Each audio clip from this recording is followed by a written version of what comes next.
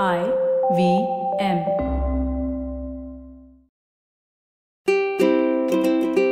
Hello and welcome to the Habit Coach podcast. I'm Ashton Doctor, your habit coach, and today with us in the studio we have Bharati. Now, the concept of today's podcast is very interesting. It's about learning about different kinds of therapies that we have no clue about. Now, we're going to be talking about dance therapy primarily, but there are so many things that Bharati does that I have no clue about or understanding on. So this is the first time I'm going to listen to about it or learn about it. So Bharati, welcome to the Habit Coach podcast. Thank you so much. Thank you for inviting me. And I'm very excited that I have this opportunity to talk about these modalities. So I'm Bharati Jaisingh. I'm a well-being practitioner and I work with the modalities of dance movement therapy and expressive arts. And what are these modalities is often a question that, I've been asked and people kind of find it hard to really understand, but it's about really engaging with different art forms. So maybe, if we go back to our childhood, when we would play with sand or we would play with different props that are lying around like, ribbons and different colors or even with the leaves, we would not question it so much. But as an adult, there are so many things that we're layered with and our perspective changes. This is silly. This is so small. Why am I playing with this? Yeah. So I think what the magic of this work is that it kind of invites you to a safe space. Okay. So there is no judgment. What you carry, how you look, where you come from is not at all important. What matters is your creativity, your imagination, and your honesty of showing up as who you are. And what art does is it supports that process. So it's like you say, like dancing. So when you're dancing, there'll be so many times when you're moving from one posture to another posture, one movement to another, your feelings are constantly kind of, engaging and you realize something about you. So there's so much that you're tapping into your subconscious, which is becoming more conscious for you. And that's how you start expressing yourself. So I remember when I was training, so like I've had a journey where I never thought I will move into this, field of work. How did you get here? What were you doing before? So let me go back once again. So basically, I started my career in dancing. Okay. I trained with Terence Lewis for 4 years. And I had come from a boarding school from Dehradun and coming to Bombay and seeing all these, different forms of dance like contemporary, ballet, jazz was something I had not even seen in my life because I came from a school where everything was classical. So And this is the exact opposite of it, right? There's structure and then there is completely. Yeah. Exactly. And that's what when I got into it, I realized that there's so much that I need to unlearn to learn. And that's how the journey started. But as a dancer, as a performer, I feel what drove me was servicing, like teaching or offering a way to kind of teach someone that how can we do this together. And I feel like I was also very spiritually inclined from like a very early age. And I wanted to kind of use dance as a way to kind of spiritually, combine it together and show up in the world and say that how can we create value together. And that's what led to dance. Fantastic. And then from dance, from, moving onwards, I got into a space of acting, which was also there for 5-6 years. So it was a change in career. It was an opportunity and I kind of took that. So that learning dance also gave me a lot of confidence to be on camera, present myself, how do I move, how do I look, how do I use my body. And then express, right? That's the key thing. The whole thing is the expression. Yeah. That is something that was, and I feel like whenever I dance, whenever I was on stage, I felt something very mystic. It's like a spiritual divine connection. You feel you can't put it in words. And that's how I felt. And I felt that this is what I want to do. And how can I use movement as a way to express yourself? Lovely. Which is not in boxes, in structure. And then acting kind of shaped into, few years of learning, meeting people, got beautiful opportunity to work with wonderful people. That's where I met my husband also. So it's been a great journey. And then after that, I kind of, there was a period in 2017 when my mom kind of, went through cancer and she was struggling with that. And that was the time where I also got the opportunity to learn dance movement therapy. Okay. And my mom, she's a fighter. She was really encouraging. She said, even if I'm going through my chemo, you need to go and study. And that's how I realized that in Bombay, we have Tata Institute of Social Sciences that provides that platform. Oh, you learned it here? I learned it here. Oh. And because at that didn't have the opportunity to go abroad and learn, and I know the opportunities here are very limited, but fortunately I had met a friend who kind of encouraged me to go forward with that, and I did. And that really opened my mind to how am I looking at dance and movement beyond just doing choreographies or beyond, like you said, just, looking at it as just physical practice. Correct. And that's where I found like this is what we can do in terms of our mental well-being. We can do check-ins with just movement. And we don't realize like while you and me are talking, we are also kind of moving. Yeah. And there's a constant movement in us, whether we see it or not. And that space gave me that understanding. But that, like, you know how you say, the practice is all about keep learning. And this work is all about when you do it, you learn. So I can know a lot of theories and a lot of definitions and a lot of words, but till you experience it, you will not understand, because it's so much that you have to be with it. It's so much sensorial. Like, everything is about how you're, the sound, the feel, the touch, everything that kind of shapes within you. And that can only be experience. And that's how the gateway to, reaching to expressive arts happened, because another friend was doing it and she encouraged. And I said that I really need to open my horizon to not look at it as one art form. And that's what expressive arts did. That's why we call it intermodal expressive arts, because you're using all art forms. So you're using visual art. Visual art to, inspire you. Visual art to make you play. Visual art to kind of, open your imagination. Visual art to give you expression. And I was a person who never thought who can write poetry. But as I started learning expressive arts, training in it, I started forming and words shaping from my own inner self, which was like, it felt very different. And it felt interesting that, okay, this exists. So basically what the practice is doing is telling you that all the resources are already within you. And this is one modality that is helping you tap it. Interesting. So Bharati, when it comes to therapy, right? Like, how is this therapy? Like, Correct. How does this connect with that word? Because I was talking to Kavita and in the studio about it, and she's like, wow, so therapy also through movement and dance. Correct. So, of course, because it's a very resource-oriented work, it holds a frame of therapy in the way that the work becomes therapeutic. So there is always, like, for example, if it's a space as a practitioner you're creating for creative exploration, where it's just introduction, where just you're kind of explaining people that, okay, I will give you a space to kind of, engage with paint. Or I'll give you an experience to just move in space and see how your body feels.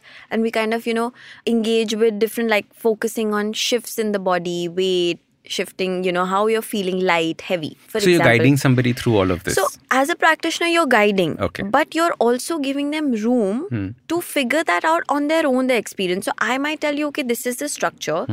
And you use this paint in terms of how it kind of invites you in that moment.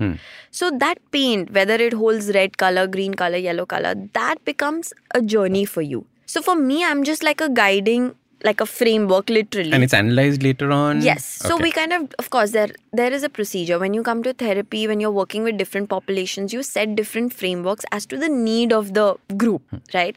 So at that point, you will look into it as to what follows. So how do you invite them into the space? How do you guide them into the process? Then how do you harvest the process? What is it that really touched and inspired them while they were just maybe using their fingers and moving the paint on the sheet of paper? Correct. So that is sensorial, right? There is the sensation that is kind of, starting to emerge within you. And the memories that it brings back. And yeah, so it can connect to the memories. It can connect to something that you thought of future. It could be that you really could be in the present moment and experience the strength of it. And experience that how much this feeling makes me feel calm, or brings certain memories that I'm able to look at it in a different, light. And I feel that opens up. It's like you're opening your door of imagination, and it can lead you to in any way, and you're not judged for it.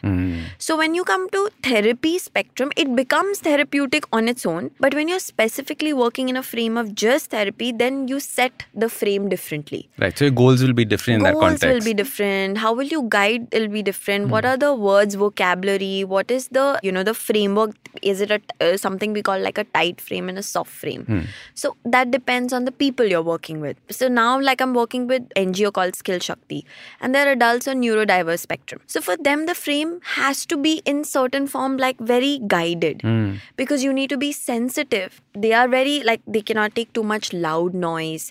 You have to be sensitive as to how you're talking to them.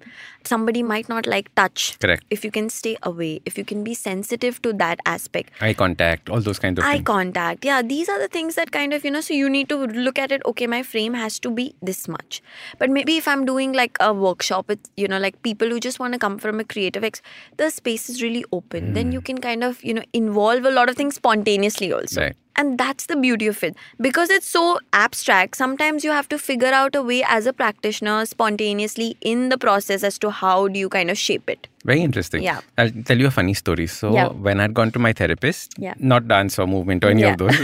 So she said, okay, Ashton, I want you to buy a set of crayons and I want you to paint or draw this thing. Yeah. And suddenly, probably 2 minutes or 3 minutes into the painting, I was like, I don't know why I'm getting so agitated. And then suddenly I remembered about one kid stealing my brown crayon and breaking it in school. And this now suddenly it become traumatic instead of becoming cathartic. Yeah, absolutely. Yeah. It was so interesting to see something that I'd never done for so many years. Yeah. Suddenly elicit this kind of response in me. True. And also it's like simple, right? We say that if you want to do something simple, that is the most toughest because we complicate it with no, it should be like this. Also, we get stuck in that fear of what can I do? Can it look good enough? Am I creative enough? Yeah. I don't know how to paint. Am I artistic enough? I failed art every exam that I had in school. So exactly. So I was also not a person who was, into painting or drawing. I was always into dancing or music. And, for me also art was something like I never looked at it the way when I looked at it when I was doing expressive arts. That I said, there is so much that I'm conditioned. How do I unlearn? How do I make it simple? How can I make best of something from what I have? So even if we take back in life, wherever we are in our situation, we want to if I receive something more, it could be money or something, support, I can do better. But this practice, you can do amazing things with what you have. Very interesting. And I remember I did one expressive art session and I wanted to do something with nature. And I wanted to bring some elements. And I realized that why don't I take just all the masalas from my kitchen and we'll use them as a symbol to kind of have a cathartic experience. And I remember somebody said that I found this star anise and I found a cardamom stick. And the smell of it or the touch of it really became something very therapeutic because it took them back to that, how you said that. That memory from the past and what happened that or time. the taste that they really like and what that taste really elicits in them. Correct. So that becomes very interesting and that you're not doing that. That's a very individual experience. So it's almost like you're setting a context and you're stepping back and seeing what happens. Yeah. So I'm just holding the space because there's sometimes moments happen when somebody can really go into a very deep experience or something can really emerge that they are not able to hold. And that's why you need a certain practice and experience to kind of do that for someone. So it cannot be just something, I'm just playing with arts and I can hold it for myself. When you have a practitioner, they can hold it and they can take you in a deeper process. So that's why you need that guidance. Now, before we started our podcast, we were having a conversation and you rattled off some 35,462 modalities. Right? What are all those things that you were telling me about? Just can you say them for the listeners? Yeah, absolutely. So when I was telling you about what are the art forms that we use in expressive arts, that could be like visual art, poetry, creative writing, contemplative photography. There could be... Slowly. Explain all of them. Okay. So visual art is something like you see and you kind of, create with that what is inspired. So like paints, all of that. Yeah, they're paint, they're pastels, there are cutting collages out and all of that is part of this. Absolutely. Collage making, all of that comes under it. Then you have poetry, creative writing. So poetry is more about, how you're shaping the words in your own poetic form. And then when you come to creative writing, they're like just, playing with words, like literally like scribbling, making sentences of something that, like suppose if I give you a prompt like I am, that I am can shape into I am amazing, I am so and so forth. And then when you have contemplative photography, basically what you do is... Contemplative photography. Yeah. So contemplative is because you can contemplate your process into what is meaningful for you. So for example, if I have a camera and I kind of need to move around with that camera and I have a frame. Now it's different if we do this together, I'll give you a frame and you look at from here, and different level of spaces and you will see that every time you look at it, it looks different. It has a different shape, different form. So that is contemplative. So I can take it towards a plant and I can find so many frames that otherwise when I'm just witnessing and walking, I might look at it as just a plant which has a yellow color flower. But how does it become contemplative? Because I dive deeper into the layers of that. This is very interesting. So we live in a selfie generation, yes, right? We live in for one image, we'll take 500 different pictures and then we'll select the best one out of this, correct? That's the kind of life we're living. How can we become more mindful and add contemplative photography into our daily lives? We're going to take a quick break. See you on the other side.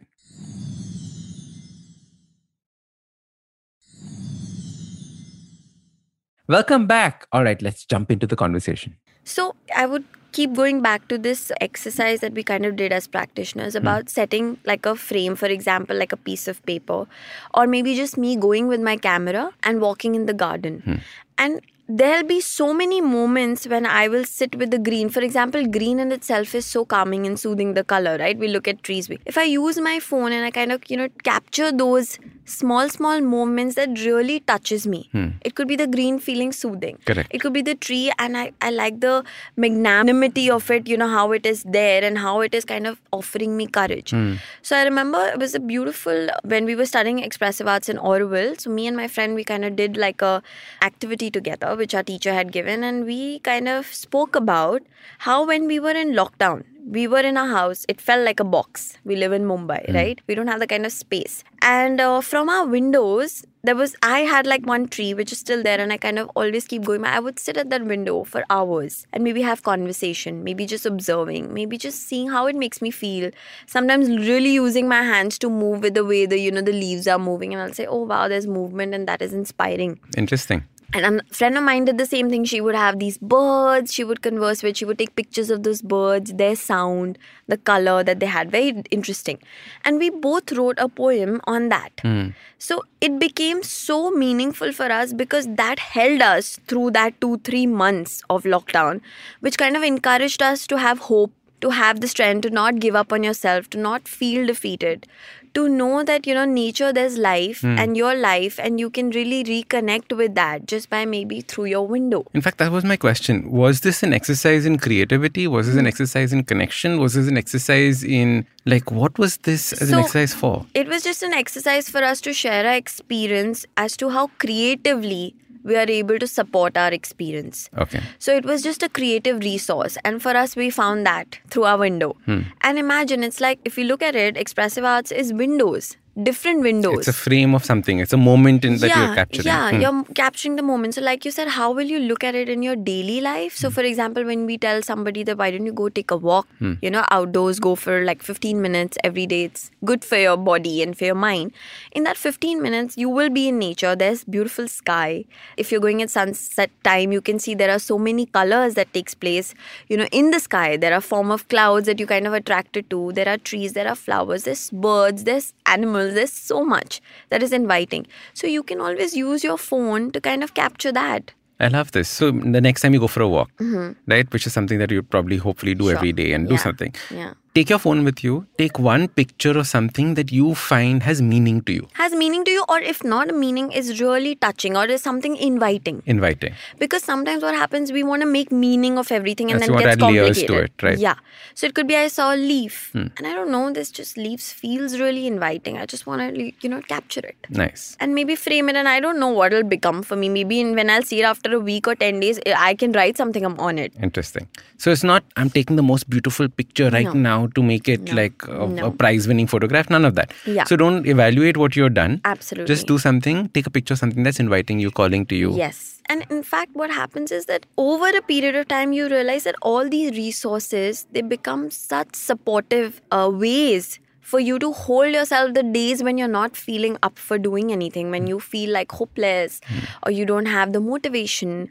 And when you look back and you open these resources, they make you realize that you're amazing just the way you are. There's enough for you.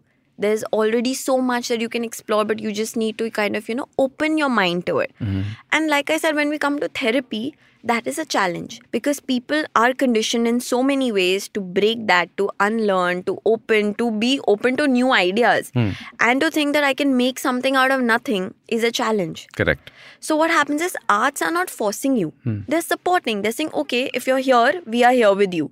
When you're here, we are here with you. How do you get rid of that evaluative mindset when you're doing these, right? Yeah.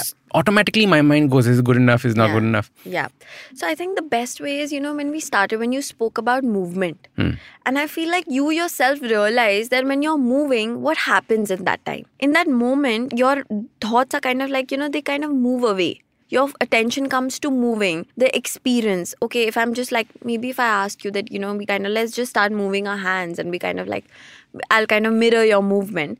What will happen is in that moment, you will completely forget what you were stressed about. Or, am I looking good? Am I moving right? And what will happen is if I keep supporting that with you, you will forget the fact that anybody is judging you. And are you looking good? Are you creating something more than what you should? So that's what happens in a form of art, is you're in a form of play. You're in that moment. You're really living that. You're experiencing it. You're touching it, feeling it, looking at it. You're, smelling it. You can kind of even hear the sound of it. Yeah. So it drops the judgment. And as you keep going deeper in it drops even more. And when something comes up for you, you have it to hold it for you.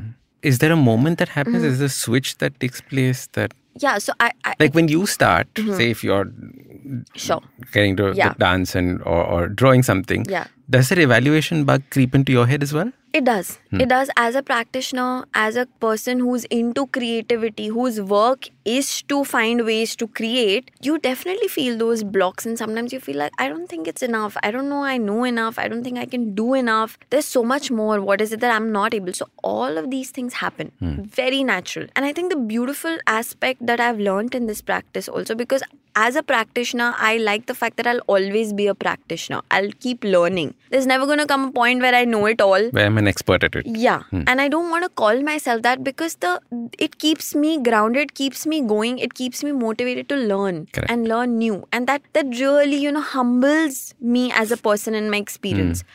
And I think what I learned recently, very beautiful, when we make space for ourselves, and when we allow something that is not working for us, whether it's judgment, whether it's discomfort, whatever we say, when we make space for it, when we say, okay, this is what I'm feeling and this is something that is going to stay with me. So our fears tend to stay with us. Maybe the intensity kind of lessens as we grow and we evolve. Correct. But they're not leaving us. They're not going anywhere. So how do I make space for it? If I can make space for it, it's going to be with me, but it's not going to consume me. There's a definite jaga for it. Yeah. And I have to make it, because if I don't have that, it will not challenge me to, open my mind to something new.